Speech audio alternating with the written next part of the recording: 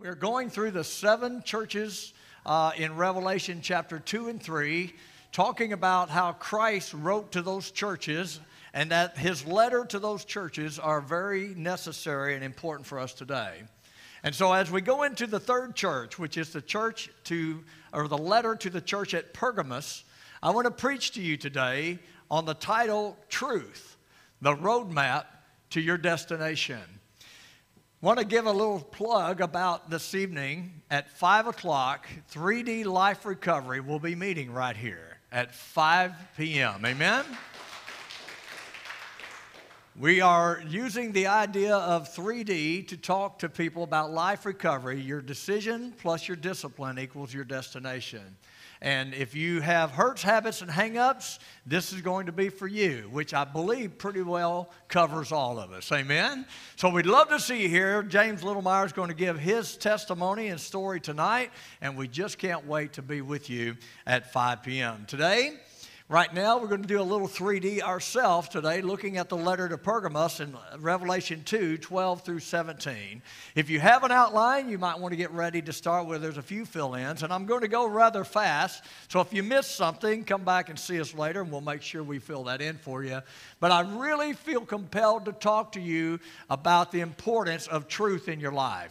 Because you're either living by the truth, which is going to have one destination, or you're living by a lie, which is going to have another. And nobody in this room came in here today saying, I just love the lie and I can't wait to see what the lie is going to do for me. Because the lie is destructive. The lie comes from Satan. The lie is going to take life from you. The truth gives life to you. And when Jesus wrote these letters, he wrote to 7 churches and he gave them truth. Let's read it together in chapter 2, verse 12. To the angel of the church in Pergamum write, these are the words of him who has the sharp, double-edged sword. I know where you live, where Satan has his throne. Yet you remain true to my name. You did not renounce your faith in me, not even in the days of Antipas, my faithful witness, who was put to death in your city where Satan lives. Nevertheless, I have a few things against you. There are some among you who hold to the teaching of Balaam, who taught Balak to entice the Israelites to sin so that they ate food sacrificed to idols and committed sexual immorality. Likewise, you also have those who hold to the teaching of the Nicolaitans. Repent, therefore. Otherwise, I will soon come to you and will fight against them with the sword of my mouth. Whoever has ears, let them hear what the Spirit says to the churches. To the one who is victorious, I will give some of the hidden manna. I will also give that person a white stone with a new name written on it, known only to the one who receives it. To get started, let's use the phrase that he said, whoever has ears, let them hear. So would you all check to make sure you have ears today? Some of you did. I think this is more than just checking to see if you have physical ears. It's more like the parent who has told the child 10 times to do something, and you finally discover that they're not paying attention, and so you look out and you say, are you listening? That woke some of you up. So God is saying to us today, are you listening? This is a love letter. This is a letter written from Jesus Christ. It's a love letter, and it's also a truth letter. Sometimes we wrongly assume that loving means not telling the truth. Sometimes we think if we just give a little bit of truth and a little mixture of error or lies or something, that is going to make people feel better. And if we make people feel better, maybe they will feel loved. Ladies and gentlemen, love sometimes hurts. Truth many times hurt. But truth never harms. And if you live by the lie, you're going to live with the harm that comes alongside the lie. This letter we read today is a love letter. It's a truth letter. And ladies and gentlemen, it is the Scripture. So to start the message, I want to say today that this letter is a letter of authoritative truth from Jesus who loves us. Jesus who loves us. You see, I can hear the truth from someone who loves me. But if someone doesn't love me, I'm not very much interested in what they have to say to me. Are you all agreeing with me on that? When I know someone has my back, I'm interested in what they have to say to me, particularly if it has to do with something that's going to help my life. We live in a world right now where people do not like to have coaches and mentors, and we don't want anyone looking over our shoulder to talk about the direction we're on because we just kind of like being blind. We don't want to feel bad because, see, ladies and gentlemen, the truth sometimes it hurts. And we don't want to hurt, and so in our culture today, we avoid pain with everything that we have, and we just as soon numb the pain and go down the road to destruction. Ladies and gentlemen, if you get around this church where we preach the Bible, if you get around Jesus Christ, you're going to find out that He's full of truth. But, you know, He also loves us. He loves us so much that He gave His life for us. He gave us truth. No one can come to the Father but by Him. He gave us the truth. All have sinned and come short of the glory of God. He gave us the truth. The wages of sin is death, but the gift of God, there's the love, is eternal life. I want to recommend to you today, get involved with the life of Jesus. I love Danny and Kathy Ham and their testimony. And could you tell they're from Tennessee? Amen. I still have a little of that in me. Amen? And it's good. You guys have been you make Robin and I very proud of what you guys do in the ministry of Jesus Christ. And it's not easy. And there's a lot of truth that goes along with it. And it's painful sometimes, but it's always worth it. So let me ask you, what's your roadmap look like today? Are you willing to let Jesus look into you and just talk to you straight on? Are you going to just kind of listen a little bit, let it go in one ear and out the other? And then go back to your world. Let's give the description of the writer here. Point number 1. Jesus calls Himself the words of Him who has the sharp double-edged sword. Have you ever heard that terminology before? Have you heard the terminology that says the Word of God is sharper than any two-edged sword? Have you heard that? Jesus is saying here that He is the one that comes with the two-edged sword, the sharp two-edged sword. If you read later on in Revelation, you'll find out when Jesus comes to destroy His enemies, He comes with a sword going out of His mouth, and He completely obliterates His enemies. There is power in Jesus' words. And He comes to bring the Word of God to you and me today. The Word of God comes to bring conviction. When you pay attention to God's Word, when you hear God's Word, when you read God's Word, when you hear God's Word preached, God's Word will bring conviction. I often say this to people. I love the fact that we do everything we can to make you comfortable coming here. We want the room to be comfortable. We want everything to be comfortable. We have a great coffee shop, great hospitality ministry. But when the Holy Spirit takes the Word of God and makes you uncomfortable, that's also what we want to do. Because conviction leads to conversion. You see, God gives you the truth to save you, not to destroy you. Conviction is coming from the Word of God, and the Word of God also brings correction. Some of you might say, I feel convicted today, but I don't know what to do. Praise God, the Word of God will correct you. But if you resist the Word of God, if you turn away from the Word of God, which many people in our world do, you will find that the Word of God will be that which will condemn you someday. Jesus says, this is who I am. So when He speaks, we open the ears and we hear. Jesus has great insight, point number 2. The first thing He says is, I know where you live. He says, I know where you are. And many of you came in here today, you might think God has no idea where I am. I want you to know God knows everything about you today. God knows where you live. God knows your heart. He knows your heart, whether your heart is fully dedicated to Him or whether your heart is somewhere in the middle or whether or not your heart has gone away. He knows what you're dealing with. He knows who's troubling you.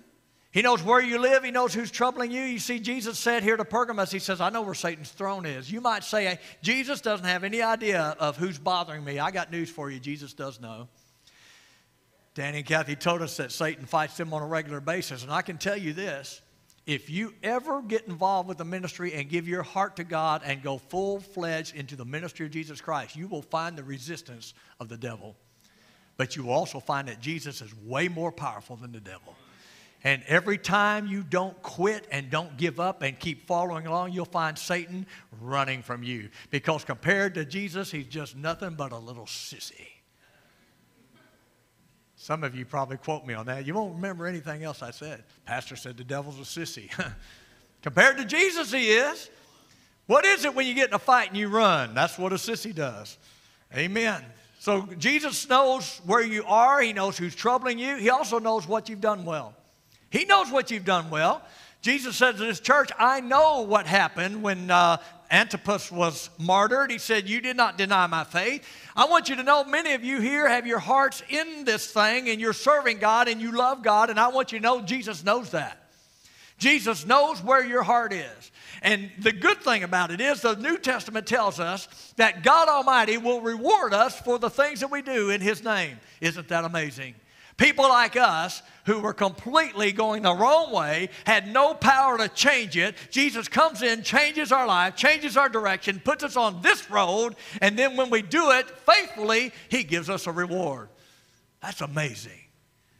That's amazing that people like us would do that. That's why we sing that song, Who Are We? That you would be mindful of us, the first song we sang. You see, when you come in to worship God, let's put it in context. We are people who are nothing but dust, who God has breathed into us life and given us eternal life and given us His Spirit. And it's a wonderful thing. And ladies and gentlemen, He's worthy of our worship and praise today. Amen? So He knows what's gone well. But you know what? In this case, He says something about where they're heading. He says, nevertheless, I have a few things against you. Let's put this in context. Have you ever gone home and you walk into the house and your spouse is sitting there and your spouse says, we need to talk? Have you ever had someone, a friend of yours, text you, and this is the way we solve problems today. It's weird to me. I don't understand how you can ever solve anything with a text message, but we do. But we really don't, do we? And on the text message it says, we need to talk. What does that mean when someone says we need to talk? It means there's a problem. And Jesus to this church says, we need to talk. And maybe today, Jesus is saying to you and me, we need to talk. The thing about Jesus is, Jesus knows where you are. Jesus knows who's troubling you. He knows where what you've done well, but He also knows where you're heading. Truth is the roadmap to the right destination. But the error is the roadmap to the bad destination. And Jesus knows which road you're on. Now, somebody say, I'm saved. I know I'm going to heaven. I'm not talking about going to heaven, because you can't go to heaven without Jesus Christ. And once you have Jesus Christ, you can't go to hell. Somebody say amen. You can't lose it if you tried. If you didn't want to go to heaven, you shouldn't have got saved in the first place. Jesus saved you. You're on that road. But I'm talking about what you do with your life. We wrongly believe that because Jesus saves us and we're eternally saved, that we have no responsibility to Him in this life. And we wrongly believe that life is about me and God Almighty should make me happy. And as long as God gives me what I want, I will do what He wants. And as soon as He doesn't give me what I want, well, I'm just going to have to take it my way, and God's just going to have to get over it. And that's what's wrong in our culture today. We have wrong thinking, which brings about wrong believing. We have substituted that God Almighty is the reason for life, and we've inserted ourselves as being the sole purpose of life, and we love to have God tag along. And we love to have God there when things go bad. But you know, God, there's things I want. And I think, God, that you have called me to be happy, and I know you wouldn't want me to be happy. And God, since you don't want me to be happy, I'm going to do things. I know you say no, but you'll understand. That's called doctrines of demons. And it comes from hell. And wrong thinking brings about wrong believing. Wrong believing brings about wrong behaving. And then wrong behaving brings and enforces wrong believing. Do you see how that works? That's why it's so hard to get out of addiction. You believe that you could do this particular thing. You thought it, you believed it, you took it, and then the effect of the drug reinforced that belief. Yes, I can do this. Even though your world is crumbling, You keep wrongly believing that it's working. And it's not just addictions, it's your life. We keep wrongly believing that doing things the wrong way, no matter what God says about it, we do it our way, somehow it's going to work out right. I spend a lot of time life coaching, and in life coaching, it's kind of like mentoring and counseling all wrapped together. You know what a lot of people want me to do? A lot of people want me to take their chaotic, disobedient lives and make it work for them. I can't do that. I can't take chaos and make it work. You have to get off of this road and get back on the right road. You have to get back to the truth. Now, the road to the undesirable destination comes through, there's 3 words I'm going to give you, and I want you to remember them. The first word is called compromise. Say compromise. If you're trying to determine where to put the couch and where to put the recliner, you might compromise. Some of you need some compromise in this area today. When you leave here, you're going to try to decide where you're going to eat. That might be the most difficult decision you make this week. Have you ever been there? Where do you want to eat? I don't care. Where do you want to go? And you just simply can't drive to nowhere. Some of you look at each other. You know what I'm talking about. Compromise like that is not a bad deal. I'm talking about compromising the truth. You see, your life is about truth with Jesus. Compromise means instead of me living here, I want to live here. I don't want to go full-fledged. I don't want to give my whole heart to God. I don't want to give my whole self to God. I don't want to do everything He wants me to do. I'll give Him a little bit. Compromise is how we get on the road to the bad destination. Mercy Me did a song called Slow Fade. It might be Casting Crowns. Slow Fade. And the song is brilliant because it talks about the fact that no one really starts from this road and turn around and end up completely back here. It always starts slowly. Convictions start slowly changing, and we start moderating in our commitment to Jesus, and we start going back this way. It's like the frog in the kettle. As the kettle gets hotter, he doesn't know it. And we do this all the time. Many people end up, after some time, they go, how did I get over here? How did I get in this mess? Because they compromised. My mentor taught me you compromise a little, you can go a long way, and he's right. You know what's going on in this world right now? The whole religious culture, and I'm going to call it Christendom, has compromised. The standard of God is not the standard of God anymore. We've got our own standard. We've kind of dumbed down God's standards and made it our own.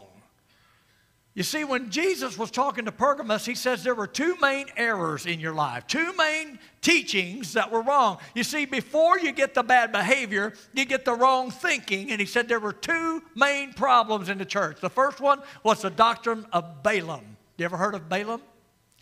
Balaam was an Old Testament prophet who used his gift for personal gain.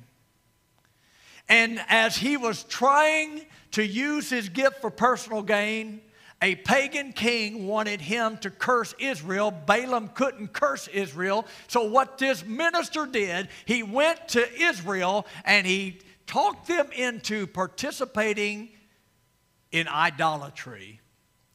And he told the king, just bring the Moabite women in and seduce Israel. They will go after it, and then God will remove His blessing from them. It was genius when it comes to darkness, but it was catastrophic concerning the light. What he was saying is that you can undercut the holiness of the church. That the idea of living in the standard, we don't have to do that. All we can do is have a little bit of God and a whole lot of us. And before this knows, we're here and God's here. And we find ourselves enmeshed in things we never would have imagined. He got the Israelites corrupted. He brought them into idolatry. Ladies and gentlemen, you might not think that corruption and idolatry is a bad thing, but it is the thing that is going to get you on the wrong road, and it will eventually destroy you. Sin always brings death.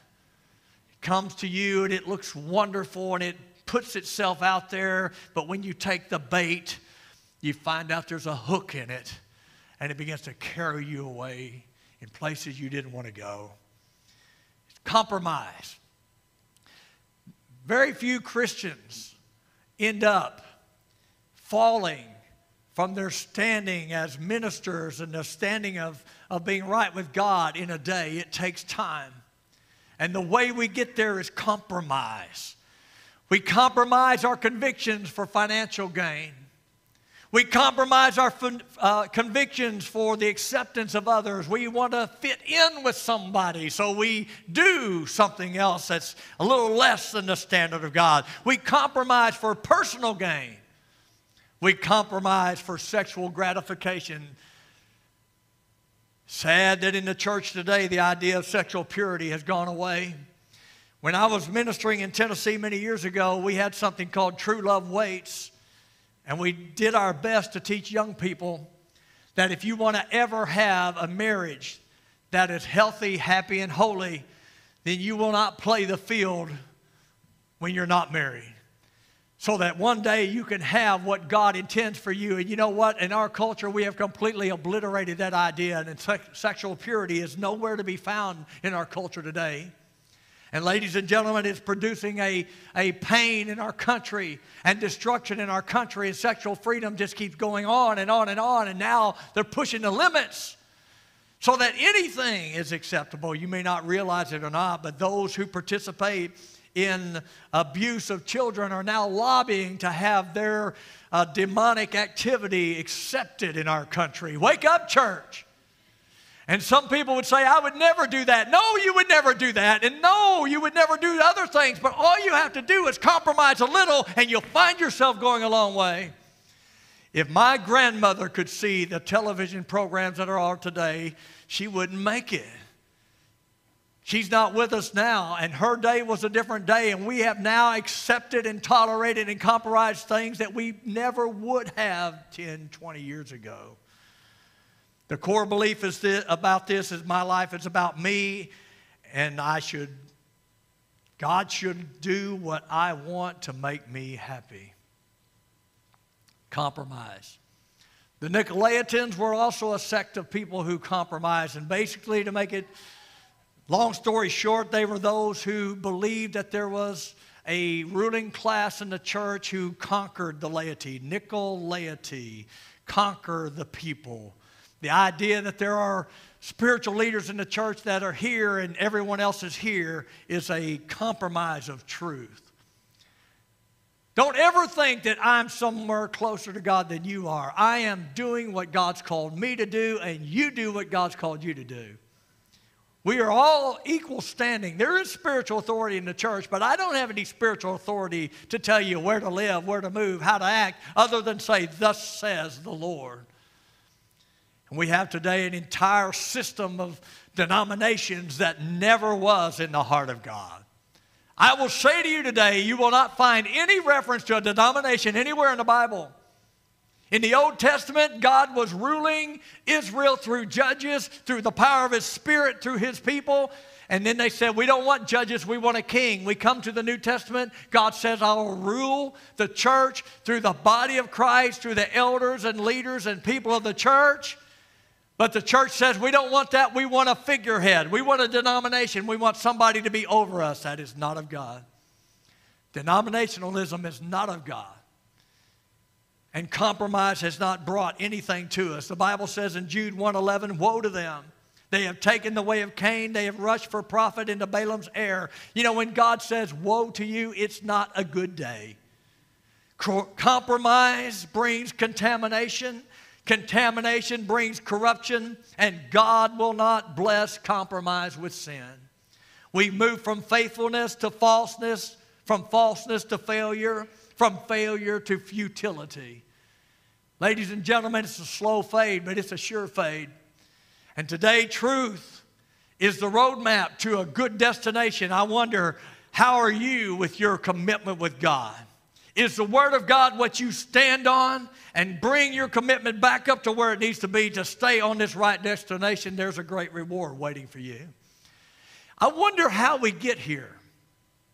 How is it that we learn to compromise so easily? I'm going to give you a new word. It's called compartmentalization. Go ahead and say that for me 5 times. I wish you could see what I'm looking at. It says compartmentalization. Have you ever heard the term before? Compartmentalization. Have you ever had a food tray at the cafeteria? You got a compartment for this? How many of you guys can't stand your food touching? And you just can't do it, right? I never understood that, but I know some people like that. And I don't care. Just make it into stew as far as I'm concerned. Amen? So you go to the cafeteria line, you got a scoop here and a scoop here and a scoop here. That's the idea of compartmentalization. You have a compartment for each thing. Well, I'm going to suggest, and compartmentalization is a psychological term talking about how I have in my own life different compartments that are important to me. Some are more important than others. And I'm going to suggest that the reason why we compromise is because we have compartmentalized things. Let me give you an illustration. Michael, can we put something on the board? This is going to represent a house, which is going to be our home. Because the Bible says that the body is the temple of the Holy Spirit. Do y'all realize that? Some people's like walking around, my body, my choice. If you belong to Jesus, no. His body. His choice. Make sense? Now, there are a lot of rooms. Y'all see this? Y'all recognize this, right? This is like something you'd use to build your house or something. In each one of those rooms, it's a compartment. So I'm going to suggest that many of us have different things filling those compartments. The first one I'm going to say is the pleasure compartment. Pleasure. That occupies a huge part of our life, doesn't it? Now, this might not be the first one for you, but it's the first one I came up with. You see, with me, there's other things might go in there, but I think largely in America now, this is what's most important. And it's going to occupy a whole lot of the house, occupy a whole lot of your life. Not only is there the pleasure compartment, but there is the relationship compartment. It occupies a good-sized place. It's a part of you that is devoted to relationships. And it's so interesting that people today are very, very interested in relationships until they have relationships. Then they're interested in getting rid of those relationships, getting a new one. Because for some reason we think the problem is always outside of us. And since the problem's outside, I just got to keep looking until I find the right one. No, here's a better plan. Just be the right one, and God will give you the right one. And God will take one and one and make one. Amen? That makes sense? Anybody want to repeat that? I don't know where it came from. Relationships take a lot of our time. If you spend time on social media, a lot of that is trying to go after relationships, which leads us to the next compartment. How about the social compartment? When's the last time you looked at your screen time? Anybody done that lately? Did you look at it and you say, ow, I'm spending a lot of time on that. You know, a lot of people, they say in the same breath, I just don't have enough time to do what I need to do, but they've got 17 hours a day on their device. You might have a priority problem. Make sense? In other words, you're putting a whole lot of stock in this social thing that really has very, very little to add to your life. So we got relationships, we got social, we got pleasure. How about this? The work compartment. Some of us are interested in work. So we spend a lot of time doing that. That might be bigger in your house than in this one. These are just examples. You figure out what makes sense to you. There's also the success compartment. I just want to succeed. I don't want to fail at anything. Here's a good one. Food compartment. Some of us get up every day thinking, what are we having for lunch? Amen? Don't we do that? Rest compartment. Well, does everybody agree we have these? These are different parts of us that we go in and out of. Did you notice something that's not there? Where's the God compartment? Have we just left God to be this little bitty space in front of the staircase? You know what happens? I hope nobody ever forgets this. People in America go to church, they get their God compartment going. They try to get up in the morning. They try to get the kids ready. They try to get ready. They try to get out the door. They try to have everybody in the car before they go. They're usually running late. You can say amen anytime. Usually running late. You can't really say traffic is bad in Metropolis. Howbeit, if you come out by Dairy Queen, you're going to sit a while because Metropolis spaces their cars out just enough to make you wait. Y'all know what I'm saying, don't you? That is every day with me. My anger management has to kick in. And then there's a truck. I can't go into that. So we've got all of that going on, and we come here, and we're a little grouchy on the way to church. I asked somebody here today, I said, did you wake up grouchy today? And he said, no, I let her sleep.